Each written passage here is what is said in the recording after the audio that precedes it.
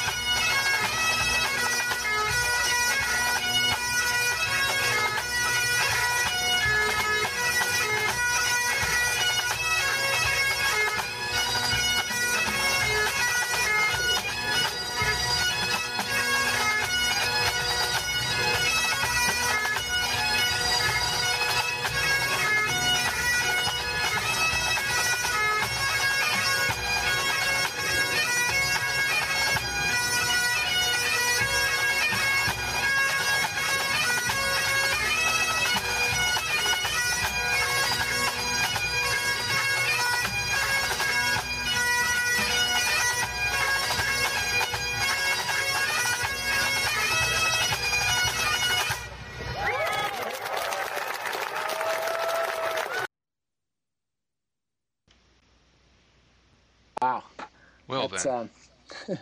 that's really spectacular. That was really good. Yeah, just listening back to that, the fifth part in the Stress Bay, they're I don't know, I call them poppadums, the C doublings and then the E grace mixed down. They were all together. Definitely. It's just digga digga. Oh, Yep. it's hot. Surprisingly enough, that was a third place performance in the MSR contest at the Worlds this year. Yeah. So they did get a first in piping, though, at one point from one judge, I think. Yeah, so I don't know. Go figure. I feel like they got robbed a little bit there. That was really good. Yeah, just really solid. Yeah, definitely. So, there's been some exciting announcements on the Lee and Sons webpage. They've sent us all an email blast if you're at all on their email list. I think they put up announcements on Facebook and such as well if you're following their page. Definitely on Facebook as well. And what we're talking about, of course, is the zippered sheep and zippered goatskin bags that they just released, and that the band has been playing. That the band has been playing now, I think, pretty much for about half a season, and we're playing at the Worlds. What I'm not totally sure about is what moisture system they were using, if they were. I'm not sure. That's the general claim is that all of them were using that bag, and it might be true, but I'm not sure. What's not clear to me is that the bag needs seasoning, like of the airtight variety, or if it needs seasoning of some other variety. No, it's the same airtight seasoning. It's just like a normal sheep. The only difference is the seams are done by a machine, much like the L&M process. They're machine sewn, and they're a little thinner. They're not as thick and wide as a traditional sheep. And then, of course, they've got the zipper. Other than that, the goat and sheepskin are identical to what you could buy otherwise. You want to put your hand inside a sheepskin bag slathered with airtight seasoning? Yeah, I mean, one has to wonder. One must ask the question. Yeah, I sure don't know. That's kind of, it's definitely a little That's for the adventurous piper, I guess. Yeah, you got to get one of those big rubber gloves to get in there. But well, in all seriousness, the sheepskin bag is the default bag for anyone who wants to get that sort of that classic sound, right? And their sound management will improve greatly if they use it. We all know that. But why would you need to get in? And most of us have been doing it with a simple water trap, or maybe nothing at all, and just seasoning. The addition of additional moisture control, particularly with the gooey seasoning on the inside, I don't know, might present other problems, don't you think? Yeah, it certainly could. I'm reading Guest Viewer 3's thing there that Jack did a candid workshop where he's playing cane bass with no moisture, and then the Highland drone reed moisture control system was the little yellow tube things on the two synthetic tenors. That's very interesting. So, cane bass with the moisture. And it's kind of strange. We all sort of assume that the airtight and the sheepskin sort of work together to create just a balanced environment, right? So we can get that sound. Adding gear in the inside, and that's the complaint. Anybody who's used the gear, right? It's just more stuff, to inside the bag can go wrong or needs to be managed, and I've played pretty much every moisture control system out there at one point or another, and the sheep is the best, right? You can't. I've always had difficulties of some sort with moisture control systems of various kinds. So I have to wonder, why would you need to get in there? But, I think the appeal is that, and I know, having spoken to Jack a little bit about it at the Informark workshops, is he's, for a solo setup, he's using the sheepskin, of course, for the superior tone, and then using the Highland drone reed moisture controllers. And Siri, you were talking about the Octobuoy. It's very similar to the Octobuoy. It's made by somebody else, the Highland reed. Anyway, he's using those for his solos, which I can sort of understand in the sense that if it's done properly, the moisture control system can really extend your length of play, to the kind of time that the top level people need to stay totally locked in for, a 15-minute P block or something like that. I certainly get that aspect of things, but I kind of have to agree with you, Vin, that the moisture control systems with the rocks in them, anything like that, it can be a huge hassle, and it's another thing to go wrong. Yeah. And I get one of the advantages of getting inside the bag. There's one thing I've always sort of wondered, and there's no way to test it, but maybe with this bag there is that, when you're playing the sheepskin, you're constantly adding seasoning, right? And you're constantly throwing in more seasoning, but it's just basically on top of whatever's there. And whatever's there kind of gets old and cruddy after a while. So what would be the effect of actually maybe getting inside the bag and maybe cleaning some of that out, and before you put in a new treatment of seasoning, might bring about some interesting aspects to the management of the whole thing.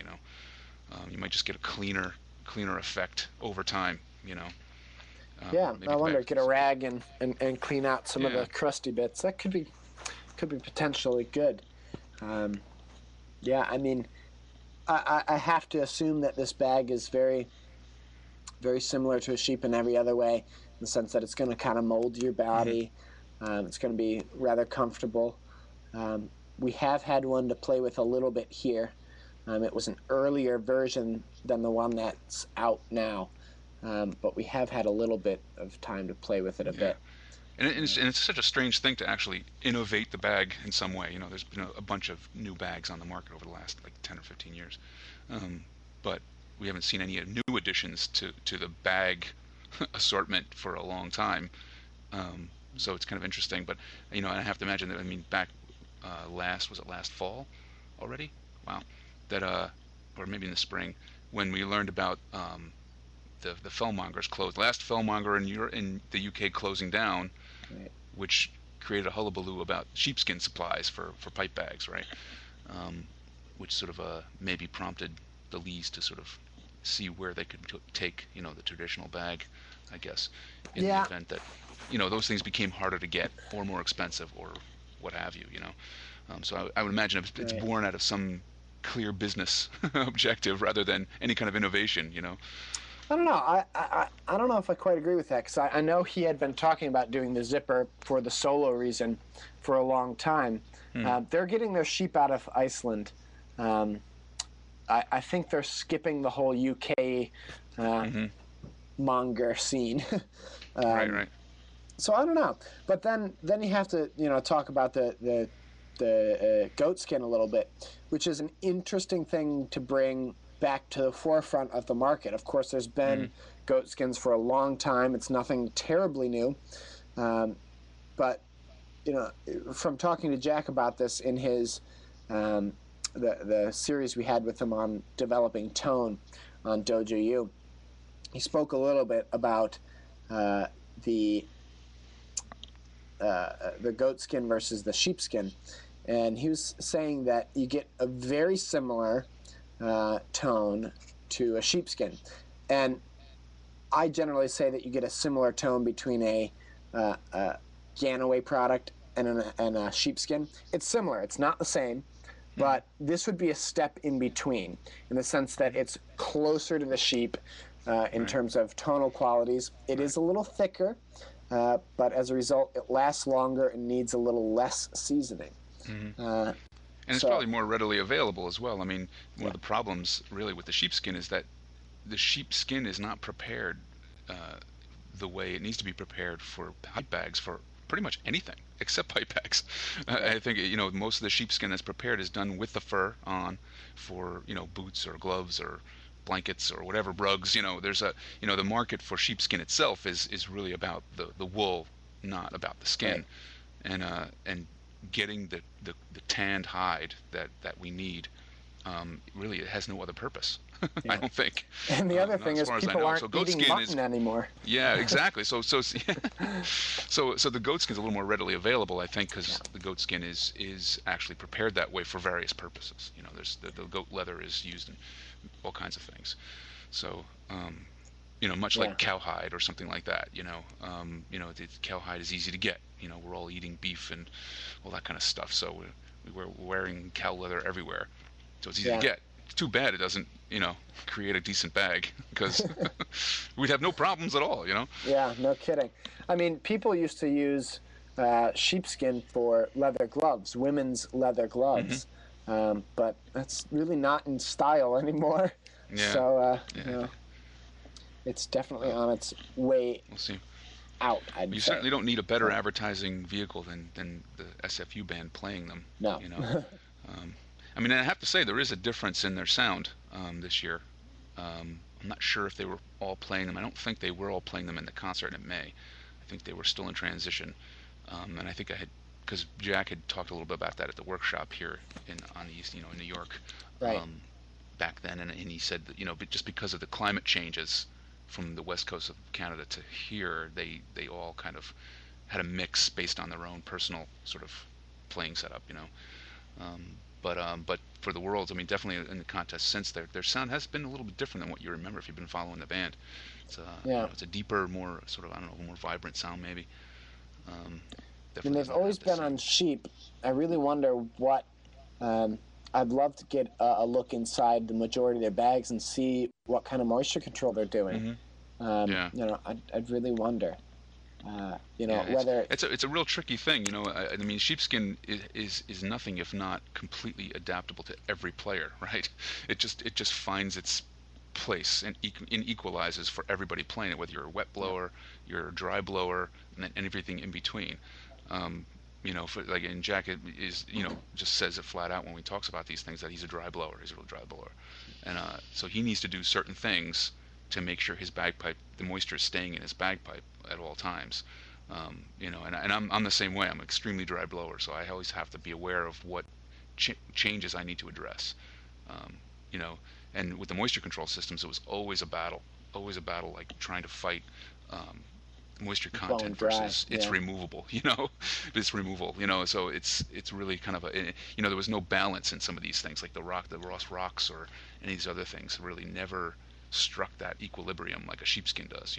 Yeah. It's always You kind have of to in wonder, flux like with that in there. in a band, if every player isn't super duper aware of that from themselves, then there's you can create problems. I think, I mean, I'm sure every guy in SFU is certainly aware of their own boundaries there. I'm sure, you know, but I think it's it's a key point to keep in mind when you're sort of swapping bags and experimenting with different things to really keep tabs on your own process.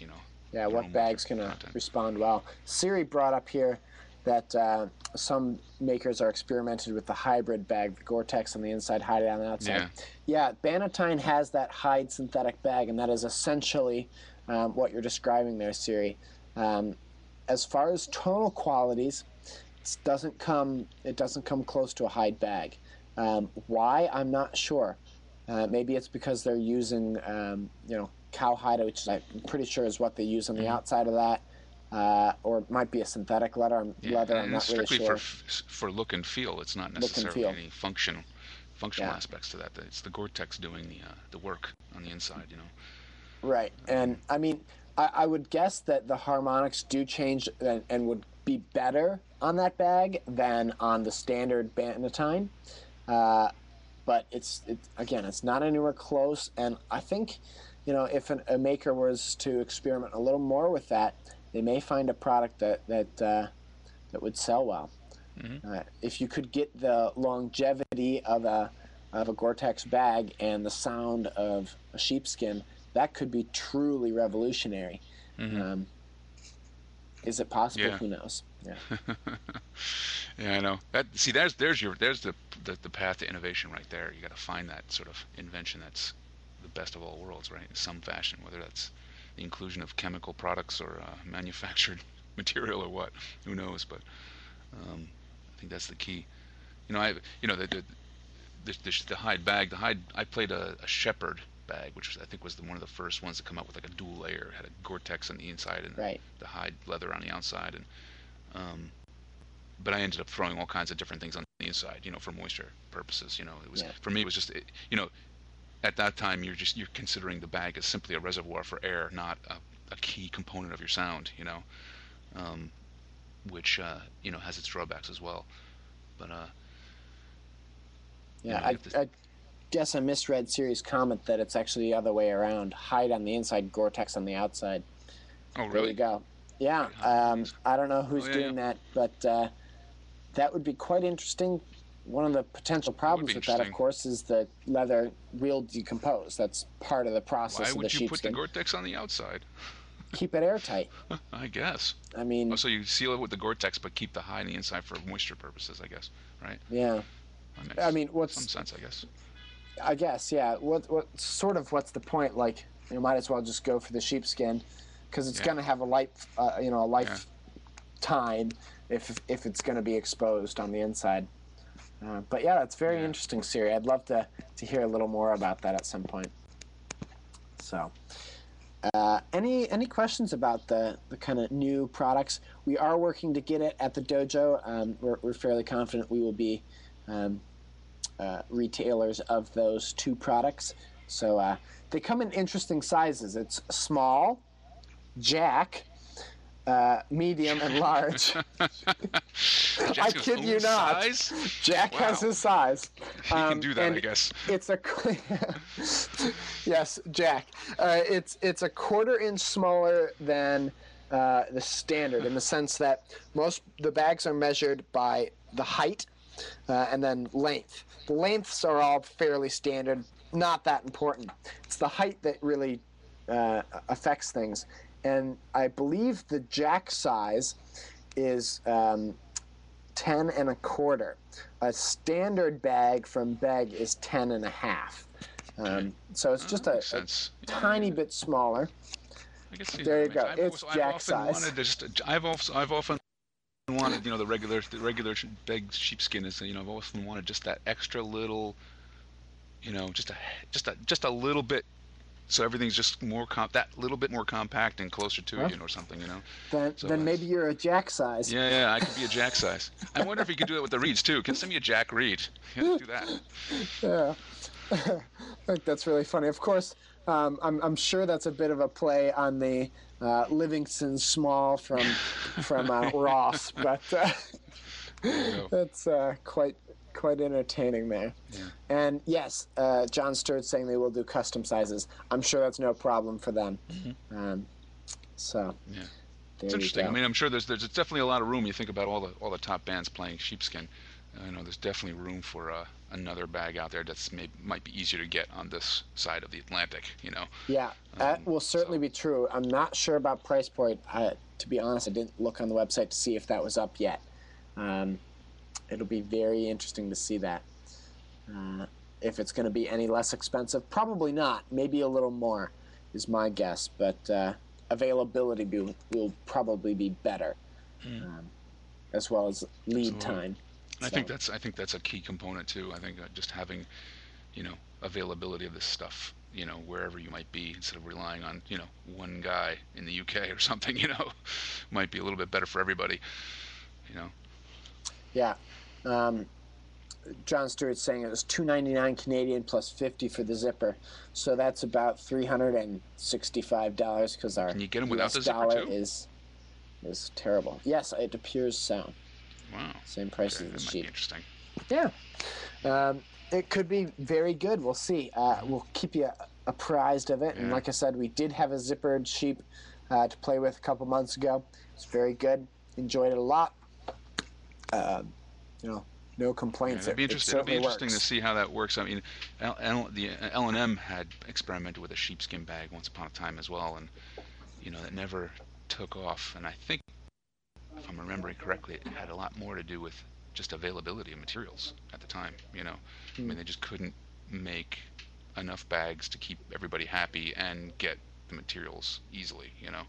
So we'll see what happens with that. Yeah, they've had some interesting things. They use cowhide, of course, for their for their bags, and in chatting with them, they were having an availability problem about 6 or 8 months ago, where they couldn't get, and I quote here, cowhide that fit their pressure testing standards. So they take cowhide that is already airtight and tested at a much higher PSI than we ever play. And that's for their Scotian and I believe their new Nova bag, Nova Scotian. But yeah, their Nova bag is what used to be their regular bag, just the L&M standard bag. And what's what's the now difference called between the Nova? What's the Nova difference? Is that just a Nova is the new name for the standard. For that, the traditional L&M bag. It's now called the Nova because they were having problems with people confusing the two. Now it's the Nova and Scotian bags. It's corny. Yeah, but I'm sure there's many a piper out there who just say, well, why don't you just put a bellows on the thing and forget all this crap? Just why you gotta blow so hard and put your wet, moist-filled breath into your bag? That's just silly. Yeah. So there you go. It is on their website, Siri. I suppose we could take a look, but let's see what's going on with. You have a good topic for us today, Finn. Yeah, goals. In the next couple of days, there should be a post about it up on pipehacker.com. But I started thinking about the fall and winter months. They're always rebuilding times, right? It's always the time I sit and think about the things I want to accomplish, for next season, and it's a lot of time when bands create new repertoire and start throwing things at their players. But even for an individual, it's a time you start thinking about new material, maybe improving yourself and sort of really working to improve your playing and stuff. So I started thinking about setting goals. A lot of talk is thrown about setting goals, right? You can set big goals easily. I want to play a new P-Rock, or I want to learn 2 new P-Rocks, or I want to learn a new MSR. But those typically they're good over sort of framing goals, but the goals are only as good as in the fact that they're achievable and measurable, right?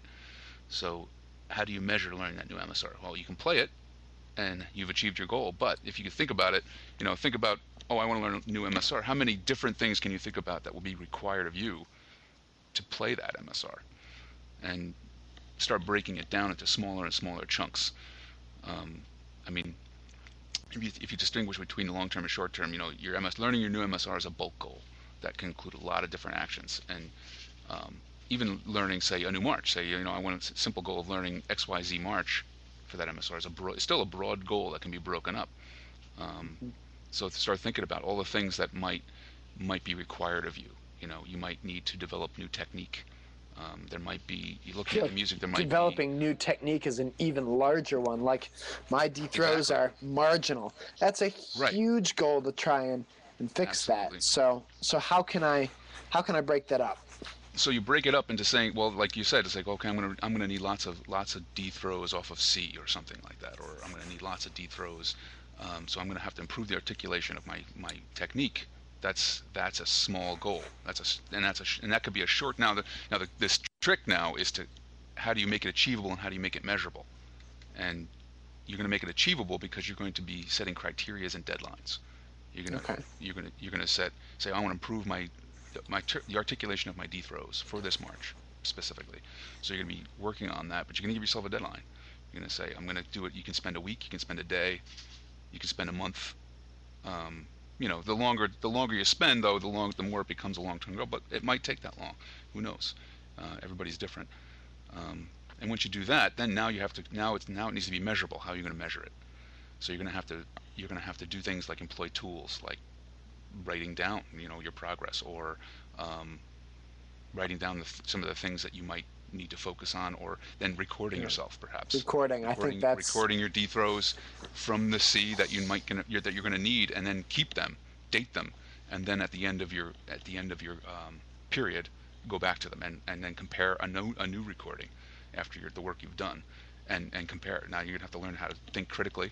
You're gonna have to critically assess your own playing, and you're going to have to really pick out other things that might jump out at you that you might not now need to work on again or more of. So now you can break that simple task, that small chunk of improving your deep throw technique, into even smaller chunks. Say, I need, my bottom hand fingers aren't as strong as they need to be, so you're going to have to maybe work on your degrace notes or something. That's even interesting. smaller.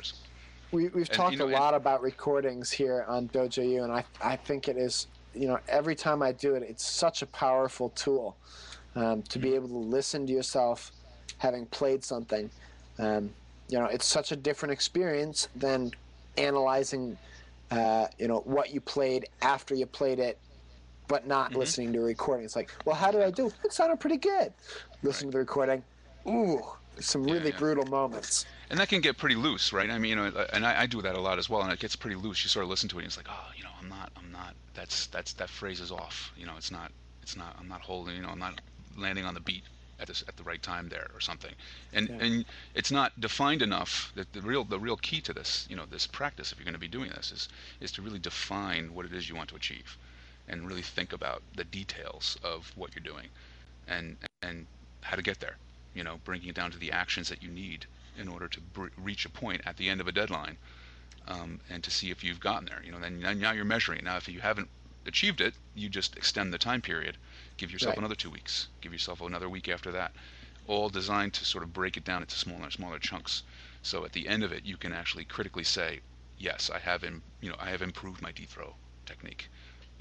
From compared to when I first recorded myself at the beginning of this process. And even some, it could even, and we're talking nuts and bolts with technique, but it could be anything. It could be musical too. You could want a more lively approach to that march. So you want to play it with a little bit more energy or something. Say, so you're breaking your own sort of musical presentation to find out what's going to achieve that. You have to think about that. Think about the details and what you need to work on in that set time period. Siri's pointing out there. I swear we don't pay Siri to say this, but she's saying use the open dojo sessions for a touchstone in presenting progress. Absolutely. Jump on there. And the beauty of that is, if you're playing something for us, you're going to get our feedback, but it's also going to go in the recording, so you can go back and look at that easier. But I wanted to bring up the deadlines. I think that's something that we don't do, or we don't associate with piping or music, like deadline. But it's like everybody at work has deadlines for everything, and stuff gets done. And it forces your actions. Yeah, exactly. Right. I think that's kind of profound in its simplicity. And it's really, I think what it does is it does focus your efforts, and you're going to say, well, this is what I'm going to work on for these 2 weeks. I'm going to work on this thing, this small chunk, and at the end of it, I'm going to compare where I was at the beginning of that week. And we all like to learn tunes, we all like to play tunes, and it's always fun to just practice playing tunes. But when you really come down to it, when you really want to improve, you're really going to have to get to the nitty gritty. The musical presentation, your technique.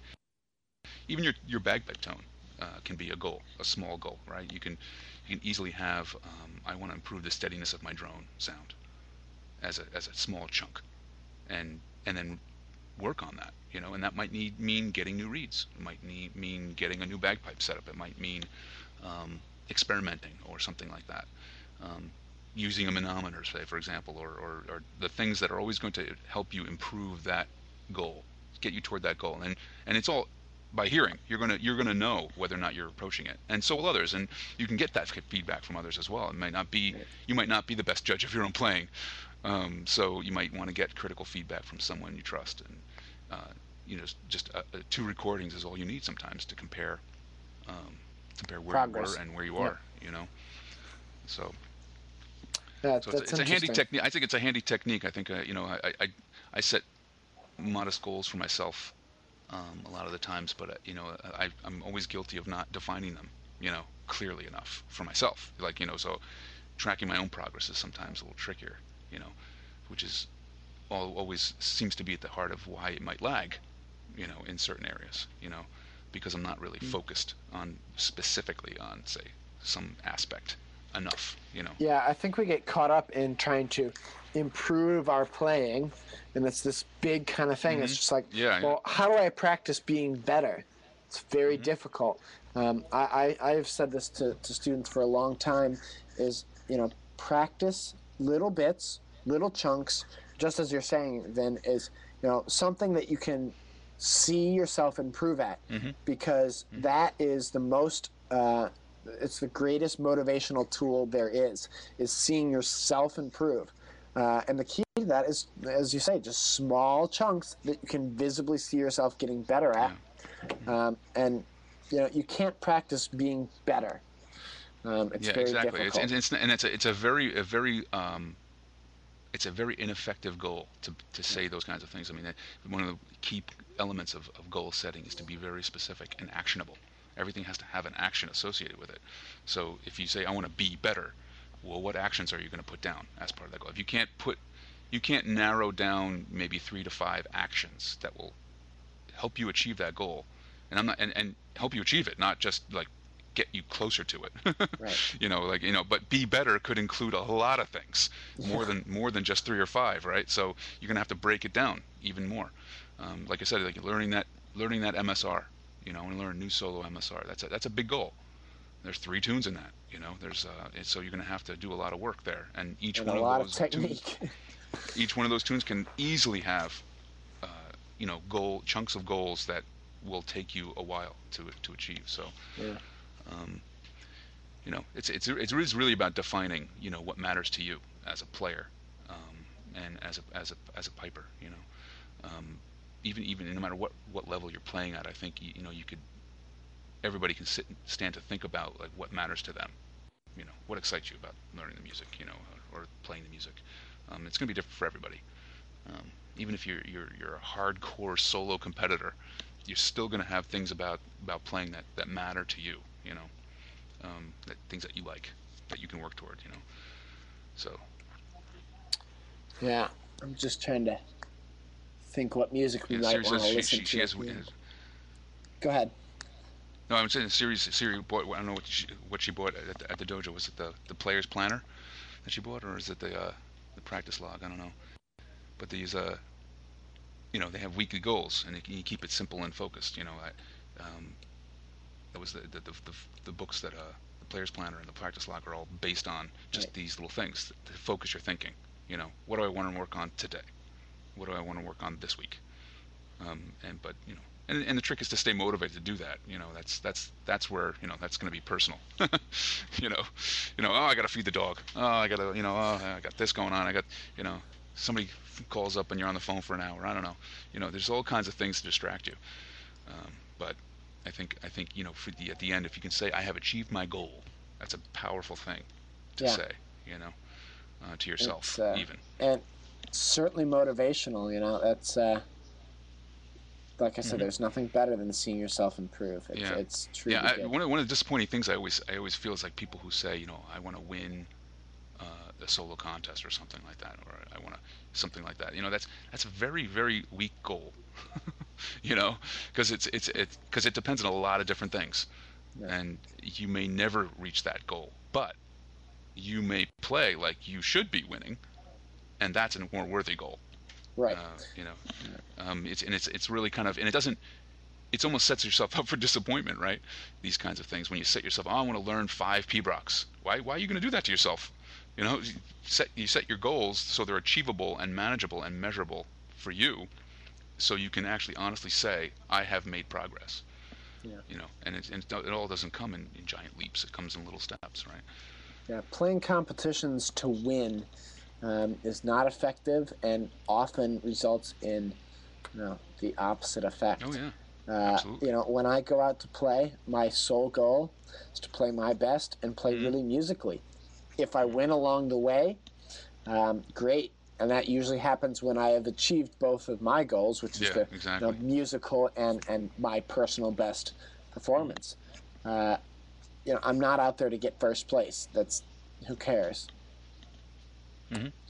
It's nice to win, for me, it's like the whole process of competition is I stay at it because I have not achieved my goal, and my goal is really to be out there in a state where I can be confident that I'm playing my best, Right. right?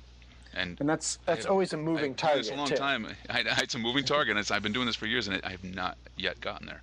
So that's why I stay at it, because it's just a matter of mind, and I do things all the time to change, my approach, to see if I can better, calm my mind and be less nervous and all this other stuff that interferes with playing, when you're on the day of competition. Right.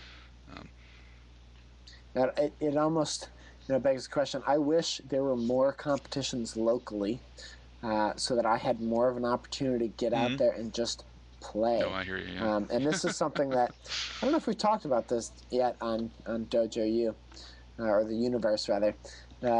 It's something that there is something local afoot here in the Albany area that's working to develop more solo competitions, specifically more professional competitions. There are 3-5 professional events that I could drive to if I was a professional player. Mm-hmm.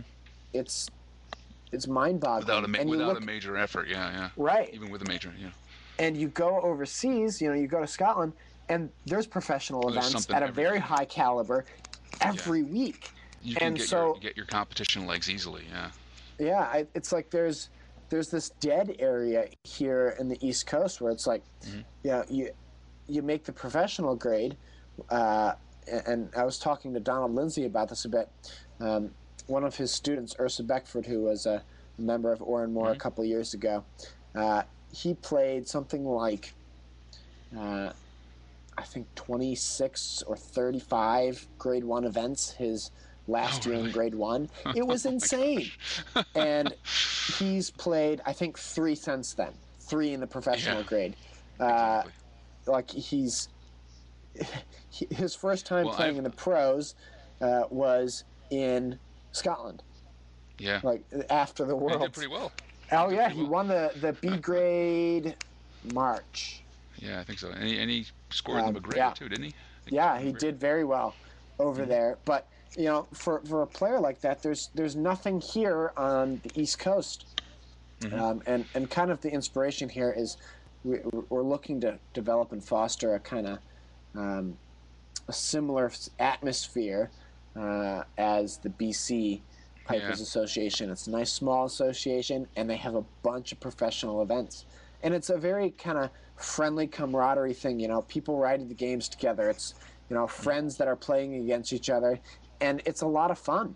They're able to do it a lot, and I think that's key to developing a higher level of play.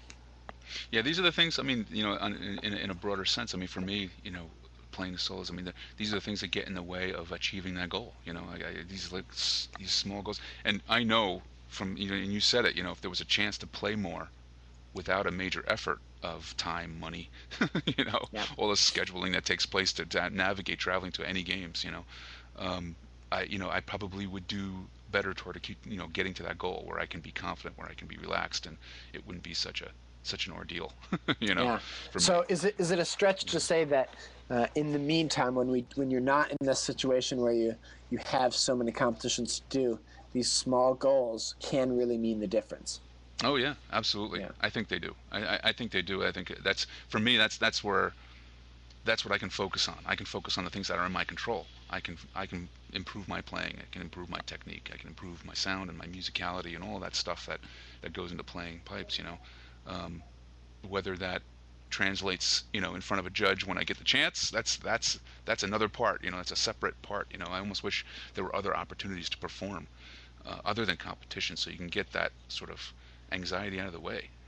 Just so you're used to playing in front of people and used to playing, in front of scrutinizing eyes, in ears, just to sort of feel more comfortable with it. And I think it's I'm touching on it, but I think it's a big issue for a lot of people. I think competition is really the only reason we're trying to improve, for the most part. We want to be better players, but we want to be better players for competition. A lot of us. I think it's important to remember though that if it's competition that's your goal, it's got to be musicality more than that. Well, yeah, I and I think we think lose it's sight of about that. finding that balance. It's about finding the balance. Like, pretty soon you realize if you're trying to be better, being better for its own sake is rewarding enough. Yeah. And you realize competition just becomes an added bonus if that it's just something to do at that point, something to really get it out there and play. I mean, for me, I wish it was just there was more opportunity just to play in stuff for people. Just at all, and just a little bit, just play in front of people for them, and for you as well, because I'm tired of playing MSRs, man. Just, just Such a you great know, body of music out there, and yeah, too often we're kind of MSR 6/8 Jeghorn pipe, I know. You can Peeper. beat that dead horse till it's it's into the ground. Like I there's a lot of march, and they're great tunes. Love playing them and stuff. But it's just after a while, you just you're trying to hone them for something that is really kind of sort of splits apart from maybe where you might want to go with the Yeah. music sometimes, and the two don't match up all the time, unfortunately. So. Yeah. Trying to. But I don't know. Anybody have any experience of their own setting goals and any tricks or techniques they use to move themselves forward other than what we talked about? Go downtown and wipe out the pipes. You might be right about that, Siri. That might be a good move. I might just have to get my busking clothes on and get out there. Yeah, that's. I know a lot of pipers that do that. Yeah, it's not crazy. It's not crazy because I think a lot of ways you just need that experience of just playing in front of people. Rick says he definitely has to have practice plans instead of haphazardly practicing. It's absolutely right. Absolutely right. Yeah. I am guilty of the haphazard practice myself. Absolutely. I mean, it's so I have tempting. to think about it. Oh yeah. It's something that I have started to sort of push myself towards. I need to come up with a regular practice schedule because too often now it's like I have these great goals, and even if they're small, it's like I don't have the I'm not practicing regularly enough to achieve any of them. So personally, like I need to be able to get in an hour early to work and just play and practice, but I need to get that kind of consistency because Right. this last competition season, I wasn't playing to my potential at all, and that's because of practice. Yeah. And it's definitely boring. I'm not going to lie and say, hammering your D throws, for 2 weeks straight is not exciting. But it's necessary, and it's these things become. I speaking from personal experience, like last fall, I made it a point of focusing on my crunlets because I wanted to play better pibroch. So that meant for me improving my technique there, and it wasn't so much I thought they were crud, but they probably weren't. They really didn't sound that bad, but they weren't comfortable for me. They weren't clean, and they weren't I don't know, effortless. They didn't come easy, and so I had to work on that. I worked on that, and it was boring. It was like I got tired of it after. After a while you do, you're like, screw this. Start playing something else. But you really have to maintain that discipline. I got closer. I'm better. They're better now, and a lot more effortless than they used to be. For so sure. rarely does any aspect of your technique get better by not doing work. It does happen, but absolutely. You can't depend on that. So, anyway, I think we're. What is it? Vince Lombardi. What was it? Vince Lombardi quotes is the only place work comes before. The only place success comes before work is in the dictionary. I like that. It's cool. So, I think we can kind of wrap it up there. I'm going to play some hornpipes here. It's from a band that we actually got to hear a little bit of, Vin, at the Barge in Scotland. It's a group called Pipe Down. This is from one of their first CDs, something I have listened to quite a lot, enjoy. So we're going to listen to some hornpipes here from them. If you have any other questions, feel free to chat. We'll kind of hang on. But here's Pipe Down. Thanks for listening. Yeah, thanks for tuning in today, guys.